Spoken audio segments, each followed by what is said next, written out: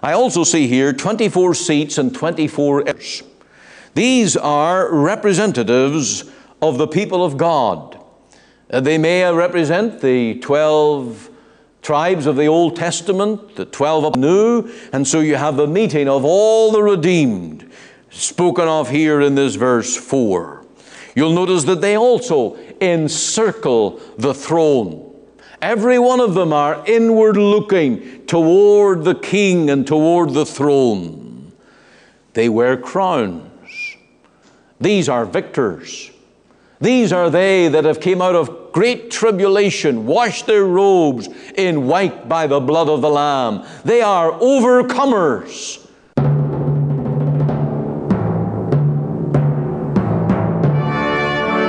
Welcome to Let the Bible Speak, and today we're again returning to Revelation chapter 4, to a sight of the Lord revealed upon His throne with the living creatures, the angels, the elders, the church gathered around, praising Him day and night. That's our main message today. We also have a hymn, but firstly we begin with Psalm 27. The Lord is my light and my salvation. Whom shall I fear? The Lord is the strength of my life. Of whom shall I be afraid? When the wicked, even mine enemies and my foes, came upon me to eat up my flesh, they stumbled and fell. Though an host should encamp against me, my heart shall not fear. Though war should rise against me, in this will I be confident. One thing have I desired of the Lord, that will I seek after, that I may dwell in the house of the Lord all the days of my life, to behold the beauty of the Lord, and to inquire in His holy temple. This is the Psalm of the fainting man. The Psalm 25, we noted that it was the psalm that was inspired, the teachable man. And Psalm 26 was the psalm of the innocent man. Well, here is the psalm of the fainting man. Verse 13 says, I had fainted unless I had believed to see the goodness of the Lord in the land of the living. And so we have here the Christian's remedy to fainting. We notice some of the causes of fainting. We have firstly in verse 2, the wicked. When the wicked, even mine enemies and my foes, came upon me to eat up my flesh. And no doubt every Christian will find that there will be those who turn to be their enemies in this sinful world. And then in verse 4, there is also, you notice, another reason for fainting is that the psalmist was shut out of the house of worship. One thing have I desired of the Lord, that will I seek after, that I may dwell in the house of the Lord all the days of my life, to behold the beauty of the Lord, and to inquire in His temple. This is a grief to God's children when they are not engaged in worship, when for some reason they're out of fellowship, and this causes us to faint. Another reason, verse 10, is to be away from home and family. When my father and mother forsake me, then the Lord will lift me up. And family strife, family problems, family struggles is a reason that causes us to faint. It hits us sort of below the belt. The place that should be our source of encouragement and strength turns to be raw and hurtful upon us. But praise God for the remedies. Unless I had believed to see the goodness of the Lord. And you will see here that faith is the hope of the Christian. We are anchored through this resolution. Unless I had believed.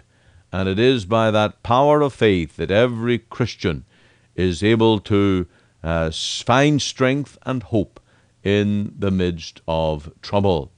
Now, the object of our faith is the goodness of the Lord. And God is good, and even in this world, in the midst of trial and trouble, God has not changed.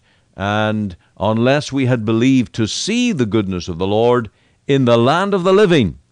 Now, this is the hope of this whole psalm, that in the land of the living, God has purposes of good for us here in this world as well as in heaven. And I must say that this psalm has often been a great tonic to my own heart in times of need, that the Lord is my strength. I had fainted unless I had believed to see the goodness of the Lord in the land of the living. And we are here now in the land of the living, and we claim this promise, and we look to it by faith. So let's bow in prayer and plead the promise today.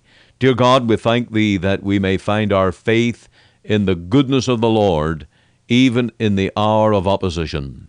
And I pray that You will encourage Your people today through this wonderful statement of David. I had fainted unless I had believed to see the goodness of the Lord in the land of the living. And I just pray that You will give faith to those that may feel their weakness and their temerity, that they may be strong in the Lord and lifted up to lay hold upon the promises and go through with God today. May You quicken our step. May You give us joy in heart. May You give us grace to trust the Lord, no matter how heavy and dark the sky may be, but to know that above that cloud there is a beaming, shining sun, and the Lord is beaming upon us. Your love has not changed. Your favor has not wavered. And so we continue to put our trust in Thy great name. So come and help us today. Bless Your word. Lord, grant that You will give us a sight of the glory of our Savior. In Jesus' name, amen. And now we're turning to Revelation 4, to that scene of the Lord seated upon the throne. Now the Father is on this throne. You'll know He is described here in verse 2. And one sat on the throne. And he sat was to look upon like a jasper and a sardine stone. Now, while one sat on the throne, let's never forget the Trinity. In Revelation 22, we read of God and the Lamb on the throne. And of course, the work of God, the Holy Spirit, is centered there as well as He goes forth. He's described here as jasper, a diamond. Jasper, of course, is brilliant. The sardine is, well, it's extremely expensive. And here is attributed to God that exquisite character. Now, just like a diamond, it has many facets, many sides to it, according to the cut. Likewise, in nature, there are many attributes. He's holy, He's just, He's powerful, He's merciful, He's gracious. And when you come to look unto God, you must see Him in all of these facets. And yet He's the one that counts the very hairs on our heads. Knowing. What a comfort to John in the Isle of Patmos. We read in many of the churches that we studied where the Lord said to the minister of the church, I know thy works. And the Lord knew John. And the Lord has all knowledge of His church at all times. It's a comfort to God's people, but it's a great terror to the wicked and rebellious. This God seated on a throne, ruling in sovereign power. He can't be thwarted. You can't fight against God and succeed. One day all men will bow the knee, and they will give glory to the name of Jesus. Yes, you will be a believer one day. You will pray one day. You will seek Him one day. But for the unsaved who die without Christ, it will be too late. You will seek Him. You acknowledge Him just as the devils believe and tremble, and recognize His authority. Jesus met with demons. They said, why art thou come before thy time? We know who you are. There's no atheists in hell. No atheists among the demons. And while you may claim to be an unbeliever today and deny these things, you will believe and you will bow the knee. Many here today, and you have bowed the knee. You have trusted the Lord Jesus as your own Savior. Let me tell you, you'll not be disappointed.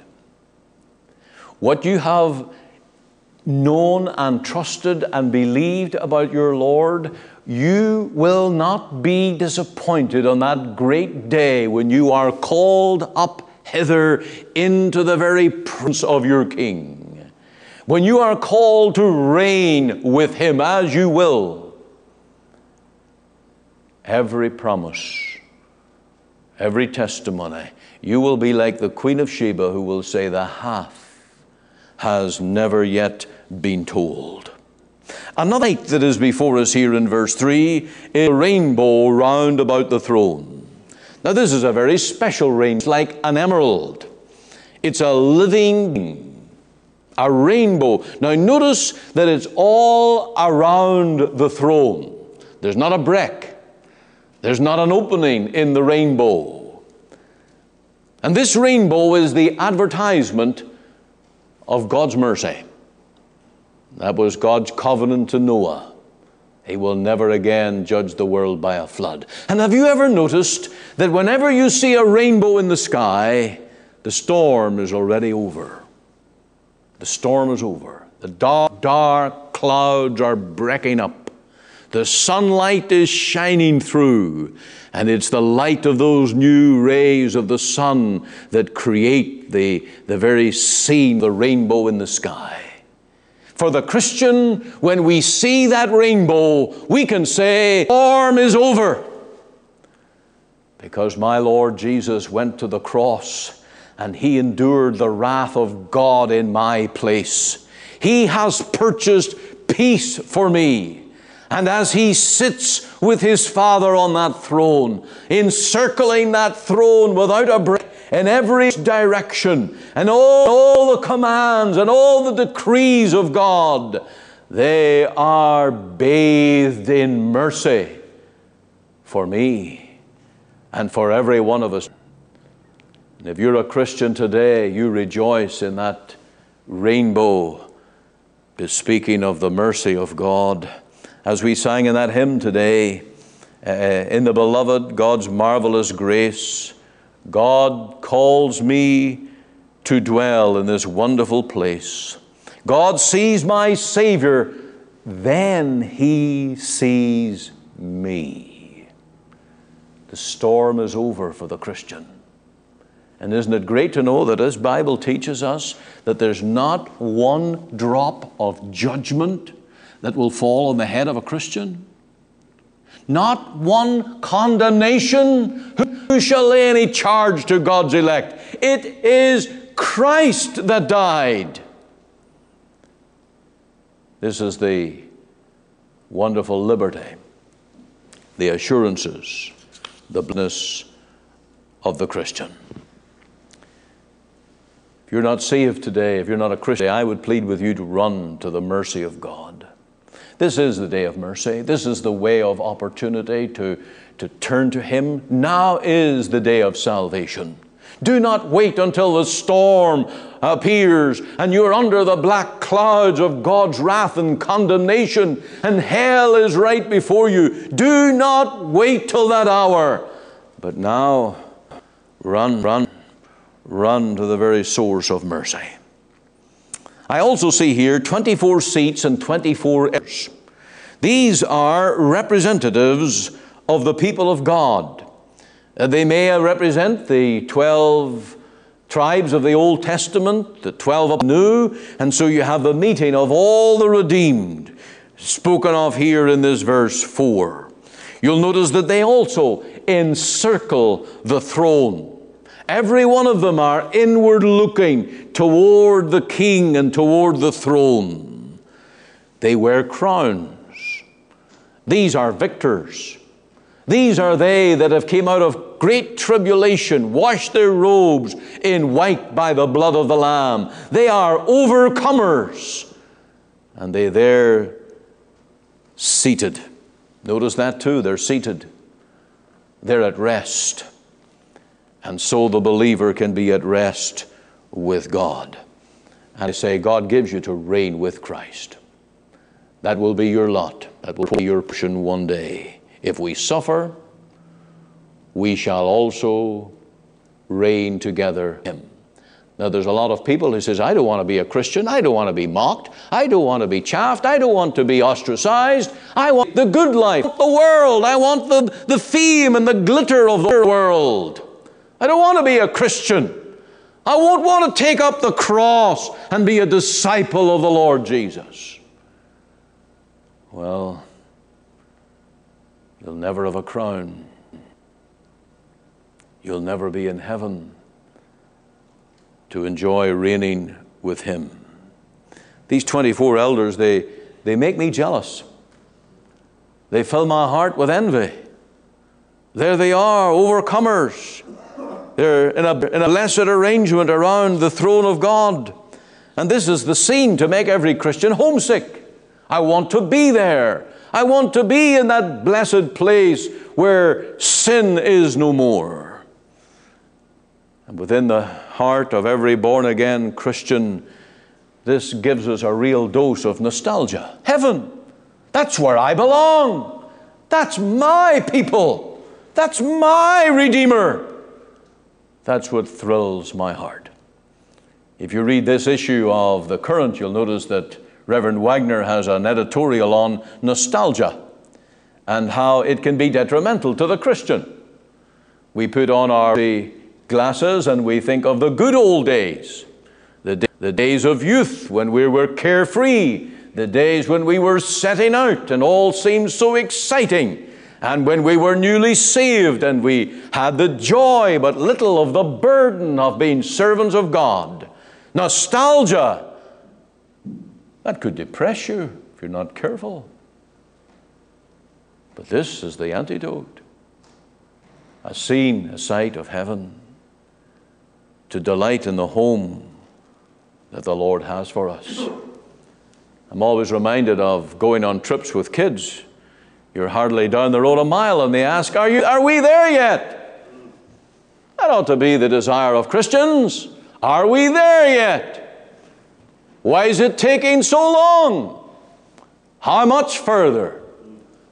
That's the longing that is in the heart of the believer who has seen something of the sights of John. Come up hither.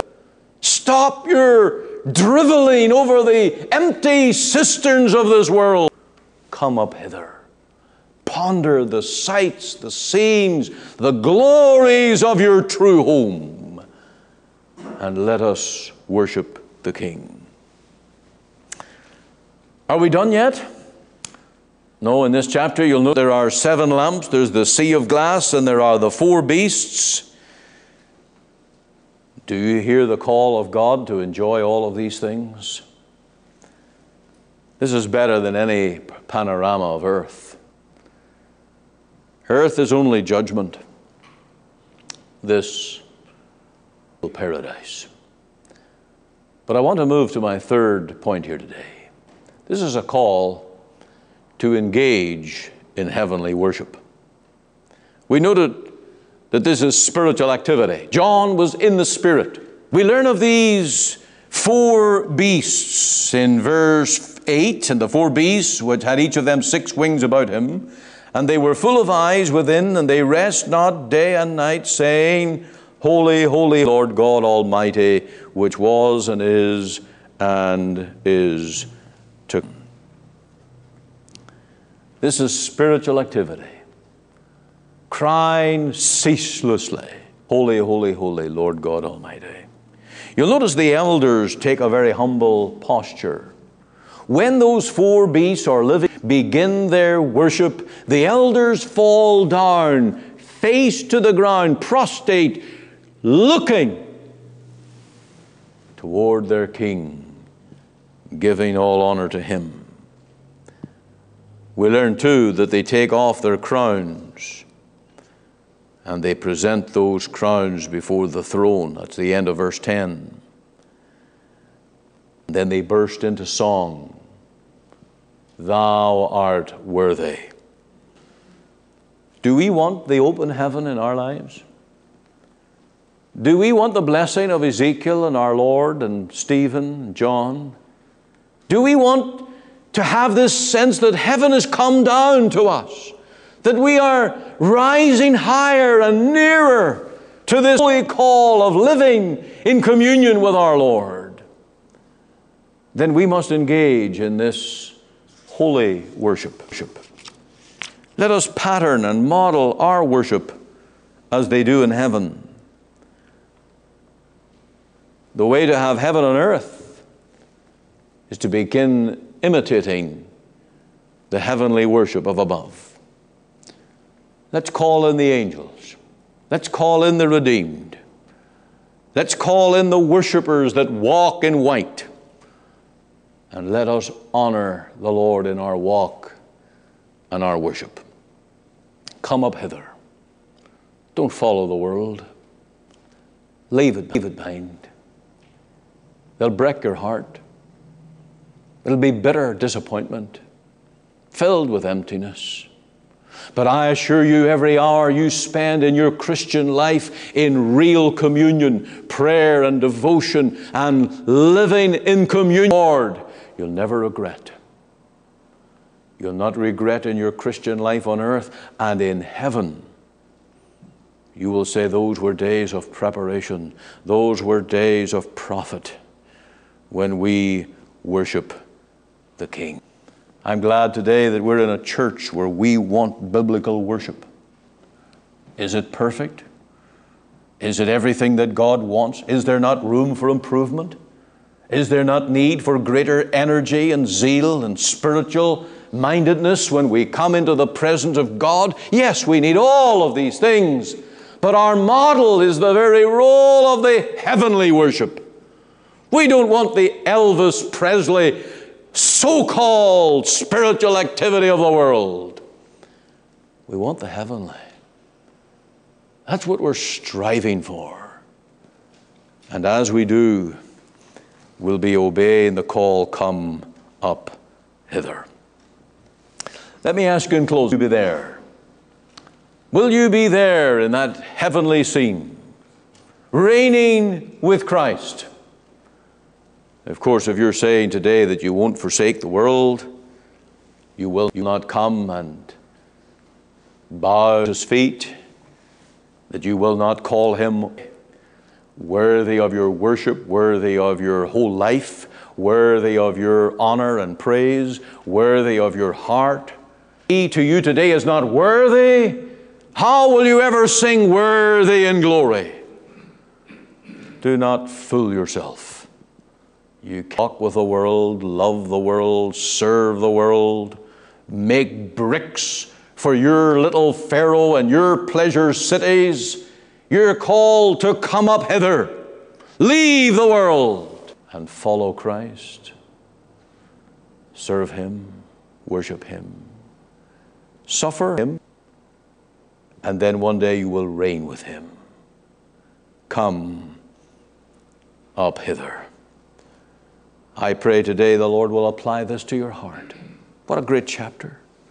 I've skimmed the surface. I've taken this and that, but I pray that in your heart that the drama of the curtains opening up and those scenes of the glory of the Son of God and of the angels and the elders and the living creatures giving praise to him, singing, worthy, worthy, O Lord, to receive glory, honor, and power. I pray that that sight, that scene will fill your heart, not only this service, but forever. And the blessed joy of entering in glory itself when you're called away from this world, and you will. When you must leave down this earthly life, I pray that this will be the scene that you will enjoy as a living Christian, one who has suffered for Christ and found him worthy. May the Lord's words to you encourage the saint. Never today save your soul.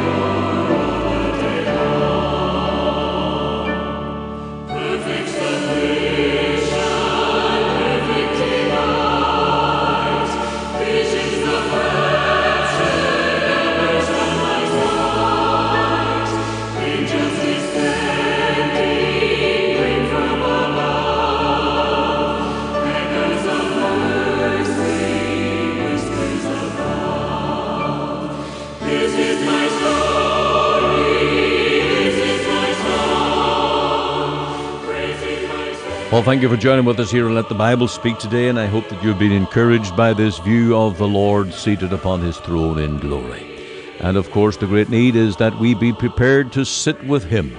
Therefore, we need to be saved, redeemed, and washed in the precious blood. We need to be born again and brought into God's family. I trust that you will give your heart to the Lord, surrender to him, make him the king of your life today, because every knee shall bow and every tongue confess that he is Lord, to the glory of God the Father. But you need to bow now, that you may be with him on that day, and he will be your advocate, not your judge, but your advocate. And I trust you will rejoice in the gospel and delight in the Lord. Thank you for listening to the program. Stay tuned now for our closing announcements. You are listening to Let the Bible Speak, the radio broadcast of the Free Presbyterian Church in Canada. This is Pastor Ian Gollaher. If you missed part of today's program or would like to hear it again, you can find it archived by program date on our website. Just go to www.ltbs.ca, CA for Canada. There you can read my blog, find my Bible study notes, audio and video sermons, as well as helpful articles. Or you can go to our podcast on iTunes. We're on the air Sundays at 9:30 a.m. for our full church broadcast, and Monday to Friday, 5 a.m. and 5 p.m. on this station to bring you the gospel from our Free Presbyterian Church here in Cloverdale. We also invite you to our church services on Sundays, 10:30 and 6 p.m. Through our website, you can listen and view to our online services at 10:30 and 6 p.m. Make it your Sunday worship. Click on the Live Now button on the home page of our website. Or if you would like to talk with me one-on-one as a pastor, please give me a call. The phone number is 604-897-2040. The mailing address is 18790 58th Avenue, Surrey, BC, V3S1M6. We're located just 2 blocks north of number 10 Highway on 188th Street. Our website again is ltbs.ca, and you can join us Monday to Friday, 5 a.m., 5 p.m. here on the station as we let the Bible speak.